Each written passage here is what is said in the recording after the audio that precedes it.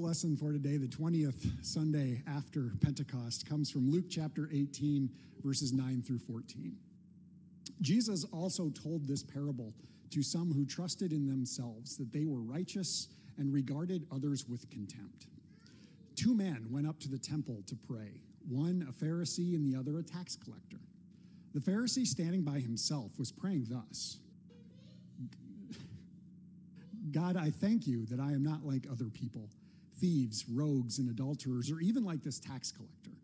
I fast twice a week. I give a tenth of all of my income. But the tax collector, standing far off, would not even look up to heaven, but was beating his breast and saying, God, be merciful to me, a sinner. I tell you, this man went down to his home justified rather than the other. For all who exalt themselves will be humbled, but all who humble themselves will be exalted. The gospel of the Lord. You may be seated.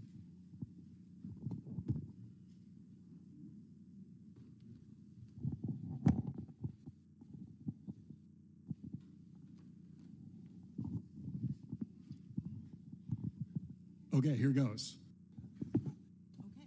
Okay. I actually have a story. Okay.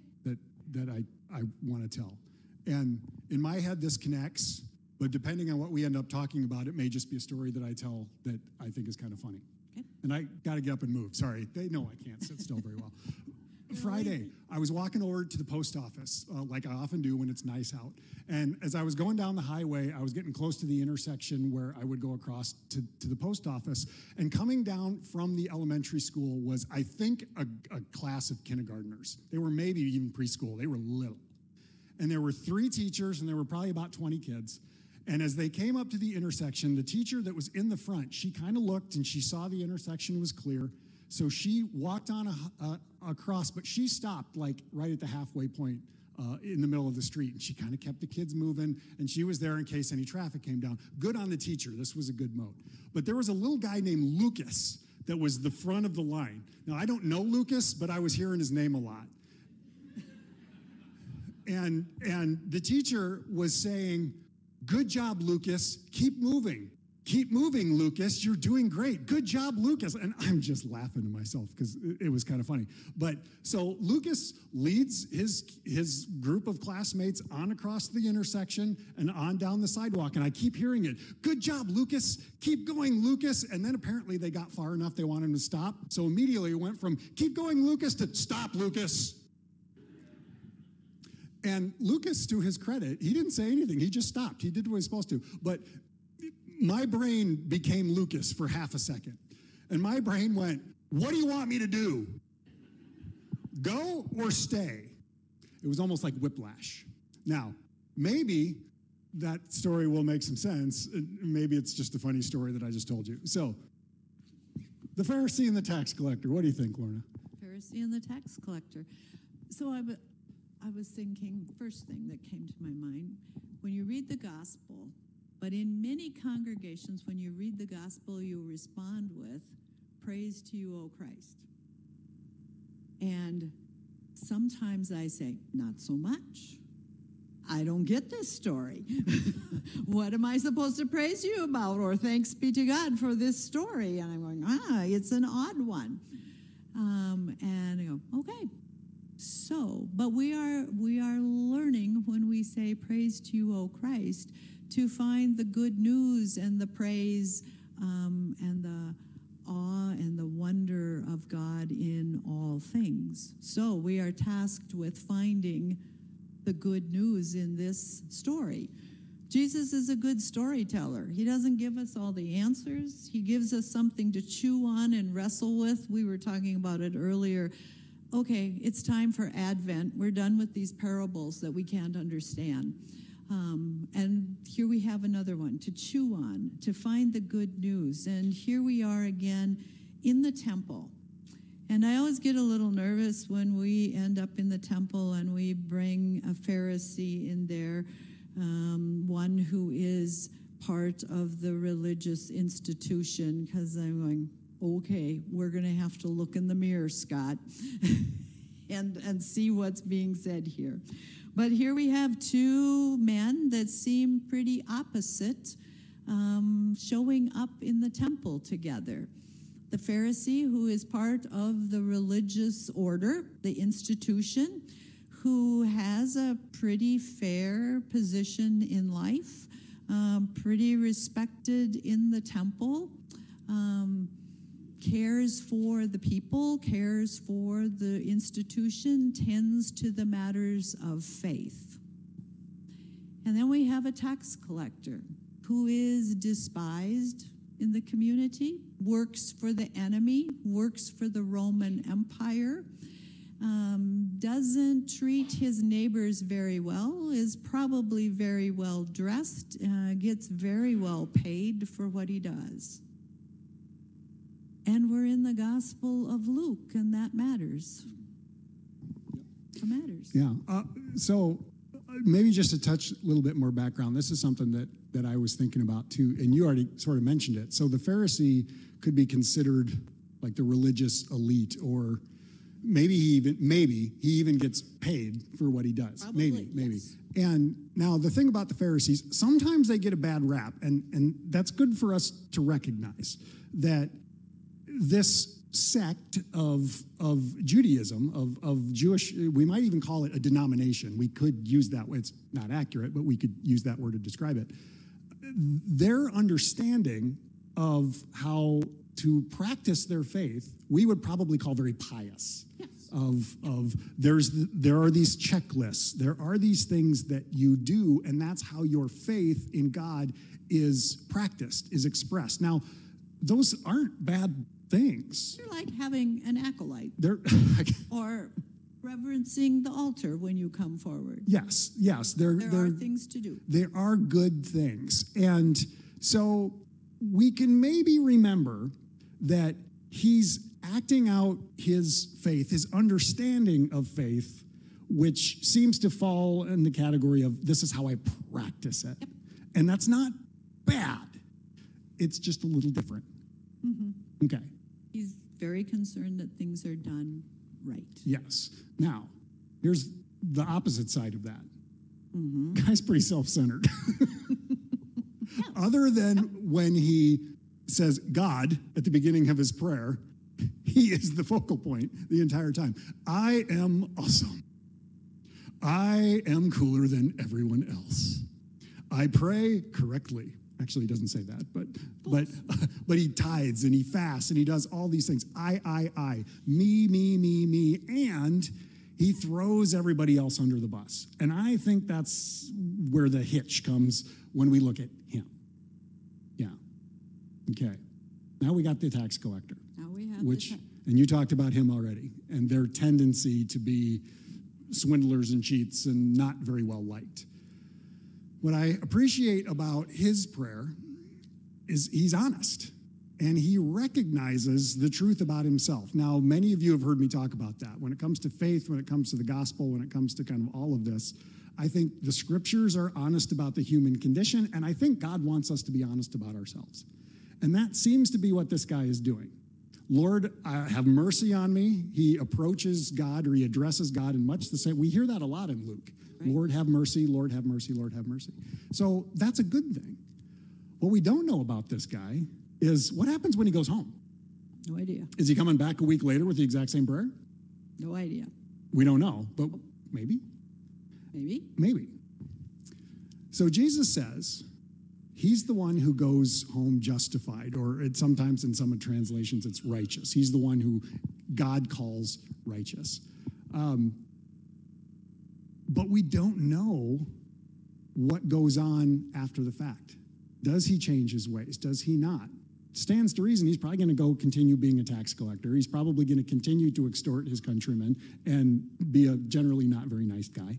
And so what can we take from that? Now, this is why I told the story of Lucas and the whiplash of what do you want me to do? Because I think we can recognize that even though this one guy is called justified, is called righteous, he's still not perfect. He's still a broken person who is in need of forgiveness. And I can't help but think that that's a good reminder for us that even when we're trying to side with the one who is righteous, who is humble, well, shoot, then we're passing judgment on the Pharisee, aren't we? That's where everybody gets in trouble in this story. Yeah. Because in Luke, as we talk about and read about the Jewish community in Luke, of which the Pharisee is a big part of, that's what he wants to do. Share the faith. Have people practice faith the right way. And it's all about being part of the community. That's what the Pharisee should be about. Being part of the community, being Jewish, doing this, practicing faith, living your faith. And he throws the tax collector under the bus. Is that practicing your faith? Is that building community? Kind of sounds like it's breaking the 8th commandment. It kind of sounds like Don't bear false witness. It kind of sounds like it. So, what should you do? What should you do? The tax collector has sold out his people to Rome. The Pharisee has just sold out the tax collector. So there is a saying of old Jewish rabbis, if you want to know a person's faith, watch their feet. What are they doing? How are they living? How are they acting? Who are they throwing under the bus? Yeah. We have a whole lot of that going on here. So who's the actor really in this story? That's the million-dollar question. Yeah. Now, and I've said it many times, they've heard me talk about it. When we have parables, who are we? Who is God? Sometimes we can answer those questions, and sometimes we can't. Right. Now, I don't think God's one of these characters. I don't either. I really don't. But what I do appreciate is that the tax collector, recognizing the truth about himself, is appealing to the one who is actually able to do something, and that is God. So it's kind of on the nose, like they're actually praying to God. Yeah. And I don't know where to go with that now. So, can we ever pray enough? Can we ever practice our faith well enough? Should we poll the audience? We're going to see how good Lutherans you are. Yeah. Can we ever do it? No, we can't. And the second we think we can, we have fallen to pride and we are right back in the same boat again. Right back. So this is kind of a dire outlook on the human race, isn't it? Well, it's if we're all dependent on ourselves to do it, it is. Oh, I feel like, you're setting me up there. I'm setting you up, Pastor. Okay. The honest truth of the gospel tells us we can't do it, and we know that. We know we can't. We can try our best. We can have good intentions. We can try to avoid the bad things and try and do all the good things, but inevitably, that selfish nature is gonna win out at some point. It just will. And the perfect example of this are babies. Some of you have heard me talk about this before, and I was thinking about this.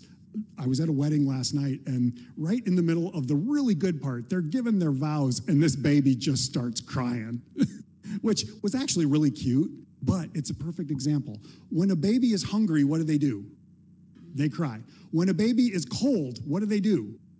When a baby is angry, what do? When the baby is lonely, what do? You're sensing a theme. They cry because it's all about me, and that baby has not yet learned that there are other people in the world. And that, I think, is telling of human nature and the human condition. But have mercy on us sinners. The gospel promises that not only does God know this about us, God has already done something about it. And through the life and the death and the resurrection of Jesus, God has overcome, somehow, I don't know how it works, but I believe it works. God has overcome that sinful nature that's a part of all of us and freely given that gift of grace and forgiveness and love, and then invited every single one of us to what'd you say, pray with our feet? Is that how you said it? Yep. To pray with our feet and go out into the world and talk about it. Yep. That's our calling as followers of Christ, as Christians, whatever you want to call it. And you don't have to wear a collar to do that. In fact, here. Mine doesn't come off that easy. Sorry. Jesus loves you. I can't believe I just did that. I don't know why I did that. Jesus loves you, and nothing will overcome that. Nothing you will ever do will make God love you any less, and nothing you ever do will make God love you any more, because it's already perfect. We're not, God is. Ooh, I like that. You did well. Yes? Alex, how are we doing on time? 1 minute? We did really good. I told him, give us 15 and then wrap us up. So next Sunday is Reformation Sunday. Uh-huh. This is the story of the Protestant Reformation, when Martin Luther, reading and beating himself up and trying to figure out how to make God happy. How is he going to live up to the law? And realizes he can't. He can't do it. He will never do enough. We are made right by God. Yes. It's God's grace. Yep. And it's God's grace. I just got really excited. Okay. And that's in the gospel. The one went down to his home, here it says justified, but it's also righteous. Righteous. Not because of anything that he did, but because God said it. And that's what was the basis for Luther's understanding. That's the basis for our Lutheran interpretation of the gospel. It's not about what we do. It's about what God says about us. What God says about us. So that's the end of the gospel for today. Amen. Praise to you, O Christ. There we go. All right.